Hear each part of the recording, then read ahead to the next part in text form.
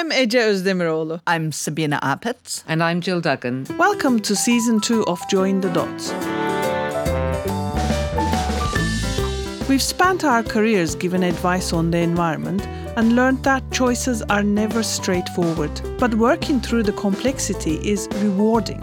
Here in each episode, we explore the issues surrounding an everyday choice to help you decide what's best for your health, wallet, and our planet. You can find more information about this and other episodes on our website, jointhedotspodcast.com, and we'd love to hear from you on Instagram, Twitter, and Facebook.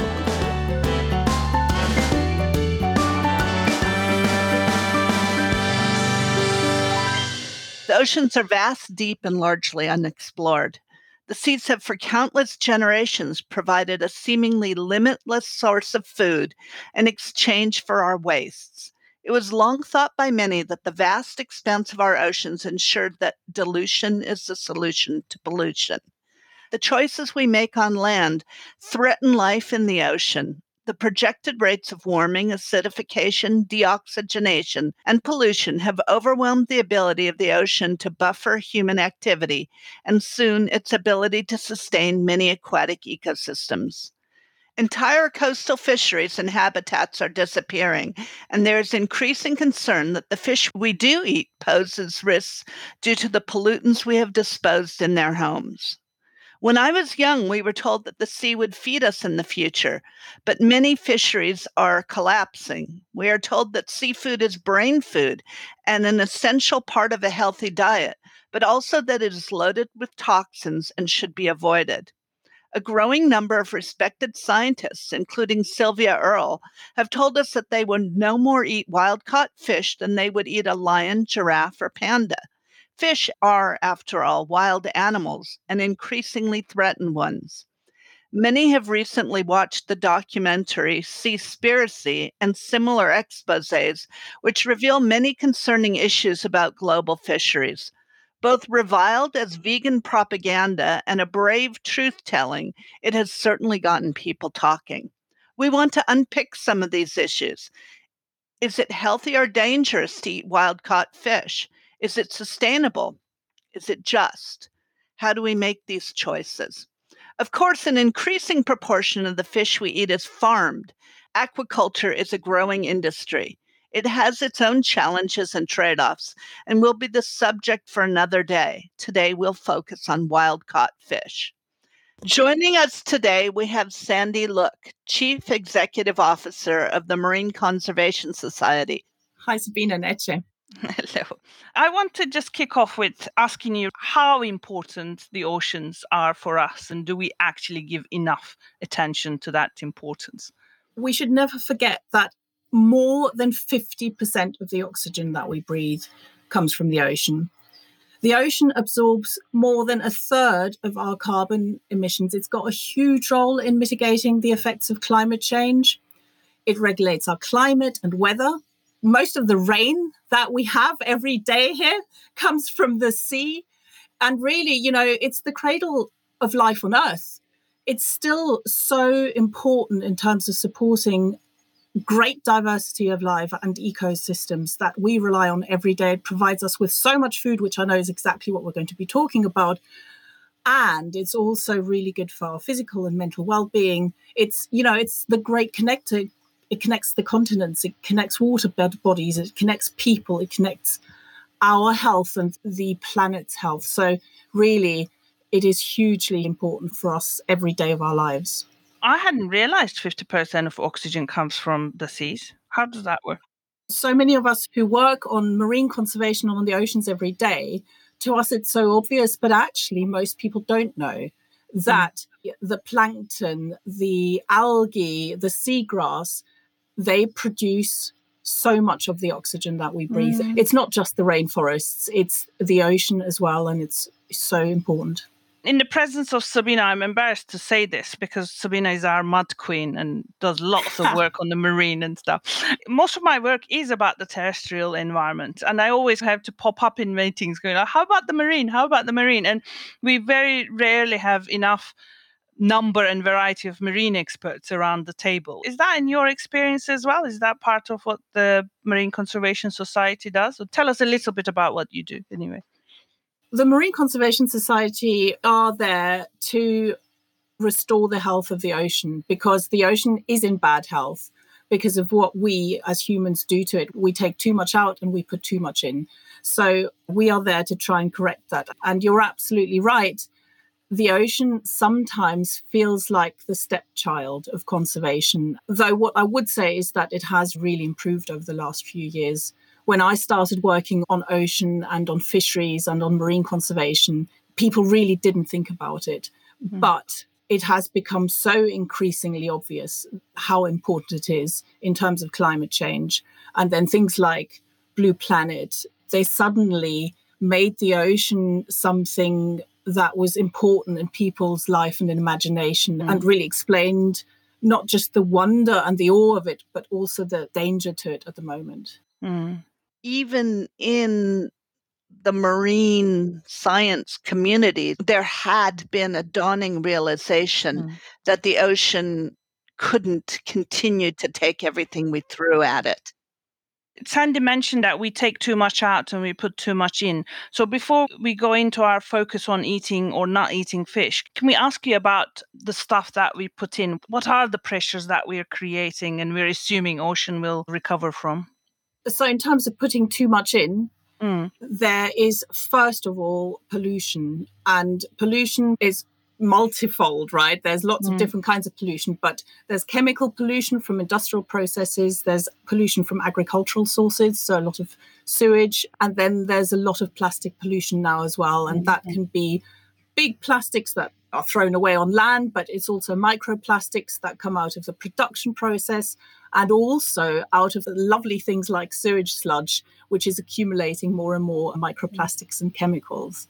And of course, then we also do development. It's not just fishing, it's also port developments and that kind of thing, which is also putting things into the ocean.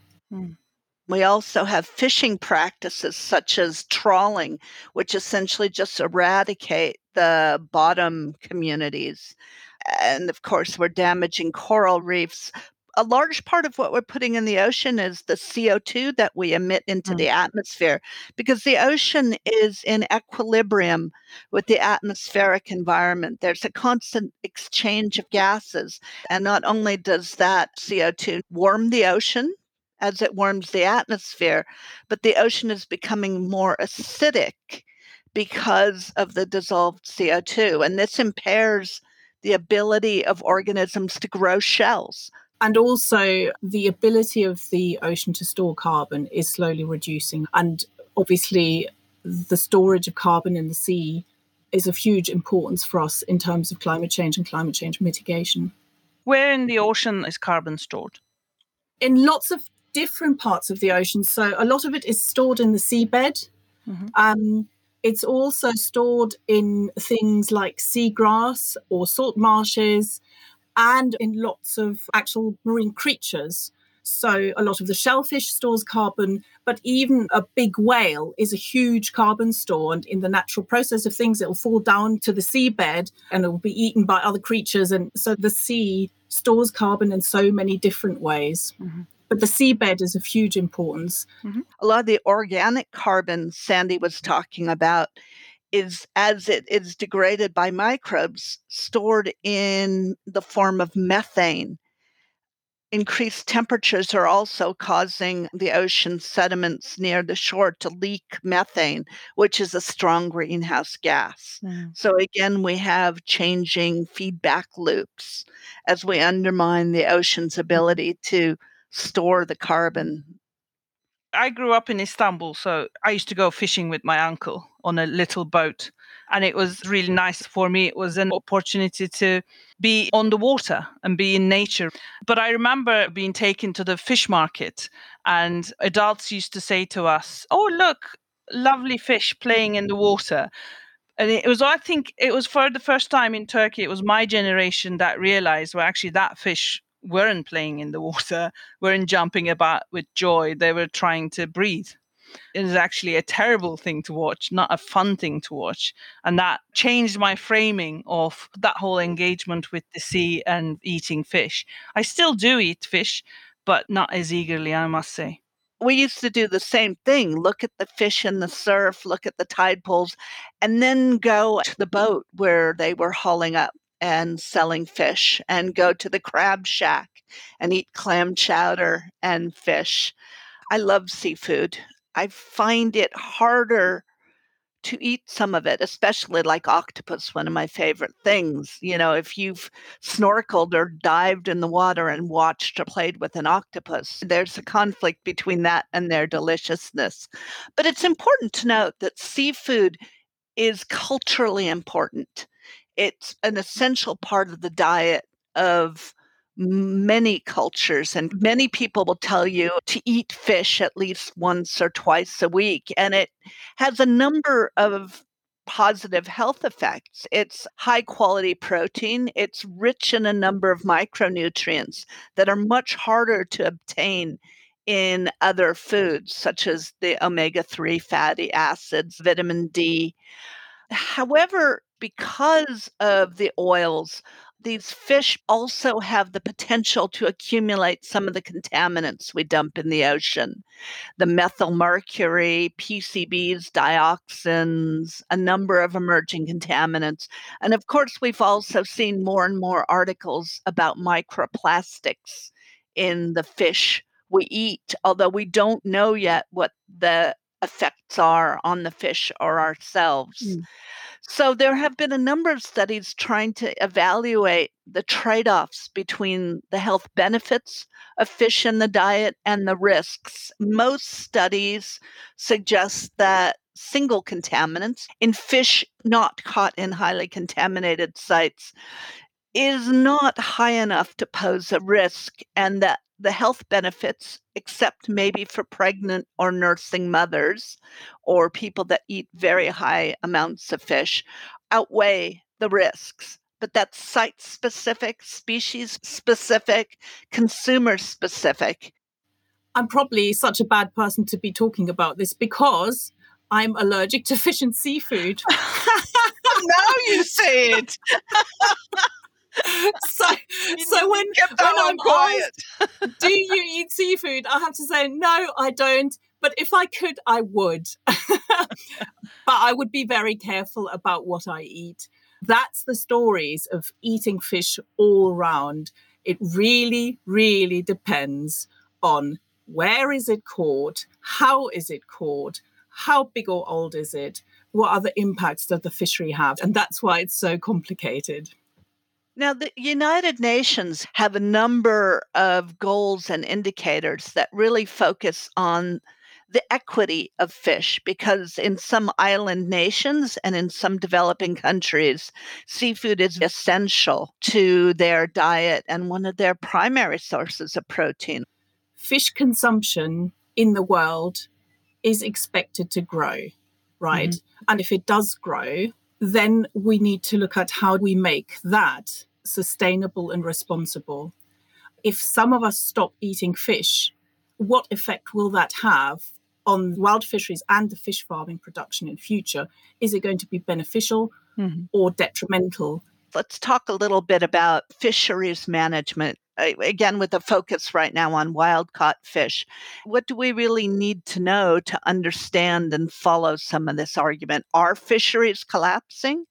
So fisheries have improved over the last 20 years or so, though 94% of all wild-caught fisheries that we know anything about are fully overexploited. So only around 6% of fish stocks globally are underfished at the moment. But the proportion of stocks that are being fished at biologically sustainable levels, in some areas at least, has improved. It's always about how are the stocks being managed? Are the stocks being looked at in terms of whether they can reproduce properly? And that's what's so important about fisheries management. So can we break this down a little bit? How do we know if a fishery is sustainably managed? What are the rates? Like you talked about reproduction. Can you tell us a little bit about that cycle? In order to manage a fishery sustainable, you cannot fish more of the fish than the fish is able to reproduce. If you start taking out more than they can reproduce, then the fish stock starts shrinking, and then at some stage it will collapse. And for some stocks, that means they can't recover. So some stocks can recover again after that, but others just can't. And so it's really key that we don't fish anywhere close to that point. We acknowledge that there are other environmental impacts which can affect a stock. Predator-prey relationships change and environmental impacts. Climate change is having a huge effect on fish stocks as well, and where they are and how they are produced.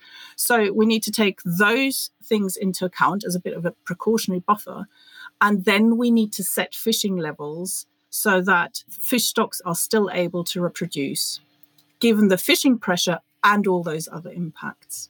You say we because the ocean is global. There are jurisdiction issues. If we're fishing responsibly, how do we enforce that others do too? So first of all, governments have to take responsibility and do this properly. And it has to be done on a regional basis. I mean, I don't want to get into the politics of EU and UK and Brexit and things like that, but fish stocks are shared. So management has to be shared too. And countries have to work together, and the governments have to work together to set these fishing levels properly. And then fisheries also needs to monitor and enforce rules properly. One of the other things that's really important is community leadership, because if you don't have buy-in, if you don't have understanding in communities, then why would they follow rules? What can we as consumers, as people do, is we can try and influence our governments. For example, the Marine Conservation Society run campaigns, and the public can support those campaigns. We can also do it by choosing fish that is more sustainable. And I think that's the really important thing, where we, as the privileged consumers who have choice in what we eat, can make a massive difference. Because if we, who can afford to buy more expensive things, who can afford not to eat certain fish as well, we can influence the supply chain and what they demand of the fisheries in the sea. So that's why it's so important to look at the fish that you eat, because what you choose will influence your supermarket, your fish seller, to ask for different kinds of fish, and that can influence what and how fish is fished in the sea. How can I know what is more sustainable? What parameters do you use to evaluate that?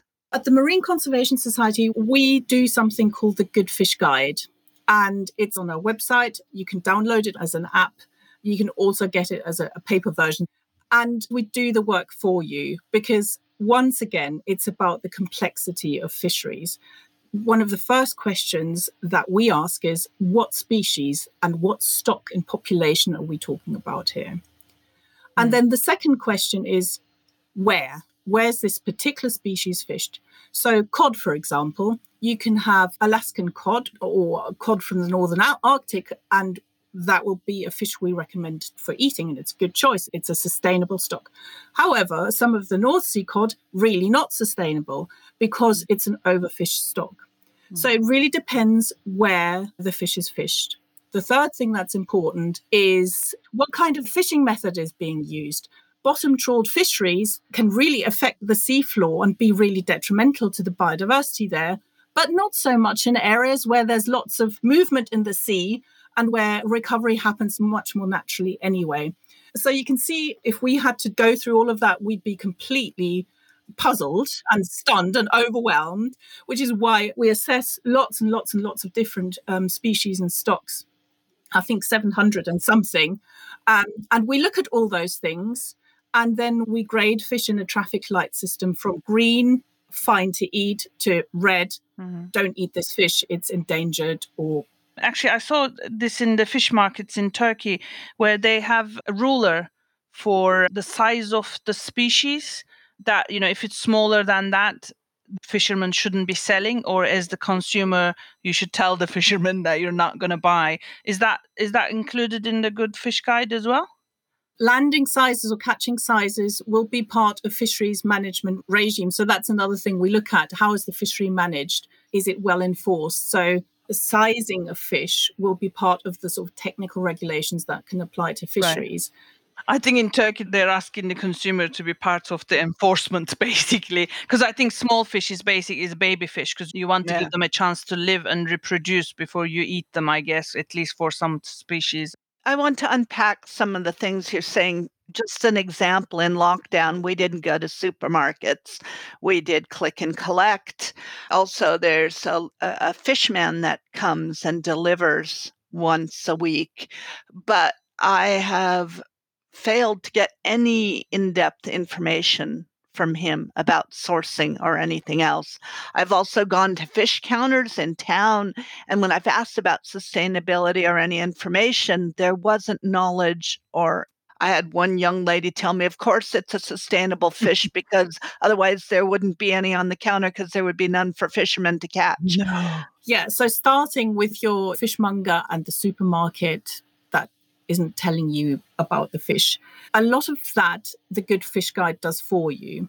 So in the UK, fish that's sold has to say what species it is, and it has to have the common name of that species. And it also says where the fish has been caught and by what method. And if you put that into our app and say, I'm buying tuna and it's caught here and with this method, Good Fish Guide will tell you whether that's green rated or red rated or in between.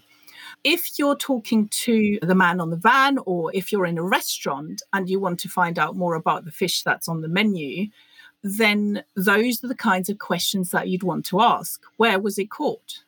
What species is it? What fishing method? And if they can't answer that question, then the fact that you're asking is a good thing and will hopefully mean that they'll try and find out a bit more about the fish. And the more of us who do ask, the more pressure there is on restaurants and others who sell fish to have that information, to find out about it and to really care about the sustainability. So what I would say is if they can't answer that question, then you say, well, I'm not going to buy any fish then. We hear more and more about studies where they look at the DNA of multiple fish and it's not what it's labeled to be. What is your feeling about this issue or how to address it? I know that a lot of the seafood suppliers and the supermarkets in the UK, at least, they're very aware and they do try and test for that. But you need genetic testing and things like that. It's also quite complicated. Another answer to that, though, again, and here you can see that by background, I'm a lawyer, it comes through loud and clear, is that you need it regulated well. So in the EU, again, there's a catch certificate scheme. You have to have traceability through the fish supply chain. And although that's not fail-safe either, those kind of schemes can really help. Tell me a little more about this. So fish in the supermarket have papers? Yeah, basically, yes. They have papers. They have certificates that need to be checked when they're first imported into the EU. I'm sure that still applies now in the UK as well. So we talked about the Good Fish Guide, but there are a number of seafood certification schemes. And I know at least in Seaspiracy, there was quite a strong implication that because people were paid to certify different fish, that this was corrupt or suspect. But of course, people have to earn a living as well. What are your thoughts about these schemes? These schemes are built quite carefully according to international standards that require transparency, traceability. So although they might not be perfect, for example, in our Good Fish Guide, not every fish that is certified by some of these schemes is a green rated fish. Some of them are red or amber rated. So, we say consider before you eat. They are something you can rely on because they are carefully run and set up according to standards of, transparency, etc. And also, for example, in aquaculture, where we have a lot of these certification schemes, they're also a really good way for us as the Marine Conservation Society and for the consumer to influence standards. So a lot of the work we've been doing has been to try to improve the feed that goes into fish farming through the standard setting bodies. And then you have more influence on a much wider number of fish farms than you would if you engage with individual ones. I wanted to ask about the technology that we use enforcing these regulations and certification, because I guess with things on land, monitoring might be easier than if you got a ship on the ocean. How do you know what that ship is doing? And some of these fishing ships are enormous, aren't they? I understand technology improved a lot. How do we trust the information that we're given by the fisher people? What? We say fishers. Okay, good. Technology and the right words. Traditionally, the monitoring of fisheries has been done through individual observers on boats. So especially with those big vessels, you'd have a fisheries observer there constantly. So lots of my colleagues and friends have worked on these huge boats as fisheries observers, and they look at what's caught and they monitor that. You can't do that for all vessels, and a lot of fishing vessels are much smaller as well. So what we also have is satellite monitoring. So again, that applies more to bigger vessels. They're connected to satellites. And in January, the Marine Conservation Society published a report called the Marine Unprotected Areas Report, where we were analysing satellite monitoring data of fishing vessels offshore. So that's further away from the coast, and looking, especially trawlers that have nets that scrape along the seabed, how much they were fishing in marine protected areas. And we found that lots of them were, and obviously that led to our report. But the point is that you can track fishing vessels through satellite monitoring. And then the thing that we really need is what we call fully documented fisheries. If you can really count everything that is caught, and you can monitor what is being caught by a fisherman, and then base your decisions on what should be fished on that data, you can manage fisheries much better. And the monitoring of those catches can be done through cameras on boats. And it also involves other technology like sensors on winches. You know, for example, if your winch for the net comes on, then the sensor pings and then the camera switches on and records what is caught, those kind of things. If we had that kind of technology, remote electronic monitoring, then we could really look at what is being caught. The fishers could also show and prove that they're fishing well and sustainably, right? It's in the fishers' interest to have that, because they can show us, the consumer, look, I'm doing the right thing here. I'm not fishing in marine protected areas. I have selective gear and I use it for the right amount of time in the right areas. And here's what I catch. If we're going to give subsidies, let's give subsidies for that. That goes back to the responsible consumer point that you were making. That kind of full documentation needs to be a valued service by consumers. So if they ask, then it becomes more valuable for the fishers. Then they will invest themselves, or they will even ask to be regulated. I mean, we get more and more industries asking government to be regulated better, more clearly, more openly, so that they can do this thing, what you're just describing, that we are better than you think we are. Buy from us. Don't buy from suppliers who can't prove that they're sustainable, who can't prove that they're reducing their impact. Is that why you're saying this is not a problem that will be solved by moving away effectively? You know, just saying none of us is going to eat fish may not be the solution for that reason, but actually more positive engagement, being better informed and responsible consumers. Yes, consumers and governments, we have to engage to change. Because we know that the consumption of fish is going to grow. And we need to make sure that it grows without collapsing our fish stocks, but, you know, ruining our seas. And if we who've got the privilege and the opportunity to have a choice move away from this, then it's much more likely that fisheries will be more unsustainable. There's a lot of talk about rogue fisheries, big factory ships that are fishing illegally in other waters, or ships turning off their satellite tracker for periods of time. If a small percentage is following the rules and others aren't, are we headed for disaster anyway? That's why it's so important that we regulate not just the fisheries but also have these things like catch certificates, that the EU really look out for illegal, unregulated and unreported fisheries and try and do everything to prevent buying and sourcing fish that's been caught in that way. We talked about managing the active fisheries, but there's also a way of regulating fish and almost giving them a break, right? So we designate some areas as marine protected areas and then either ban all fishing or reduce the type of fishing that could happen between them. And it's a big thing for UK, actually, because my team has done some work on this. When we think about UK and the seas, we're really thinking about the seas that are around Great Britain and the Irish Sea. But actually, UK has a lot of overseas territories, some of which have enormous sea areas, like small islands like Pitcairn. We did some work on how all the area around Pitcairn that is designated as marine protected area, where lots of this massive fishing effort also takes place. Do you have any work on that area, Sandy? Marine protected areas are one of the ways that we can help the health of our seas to recover. They're really important for that.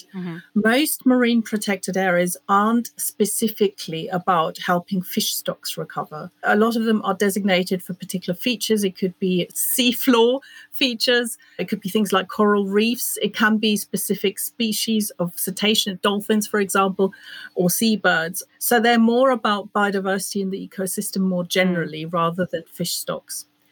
In terms of fisheries management, you do also get areas that are closed at particular times of the year where fish stocks are reproducing or spawning, for example, nursery areas, so that they're more temporary and more mobile, but they're also really important tools to protect fish stocks. And general marine protected areas can help fish stock recovery as well, because of what's called a spillover effect. And it depends a lot on different species as well. So it's really well documented that shellfish, for example, if you stop catching shellfish in areas of the sea because they're more sedentary, they're less mobile, but then when they reproduce, they spill out and it can really benefit the fishery. That seasonality thing is actually interesting. Talking about fish being so cultural, in Turkey, it even makes it to the news report.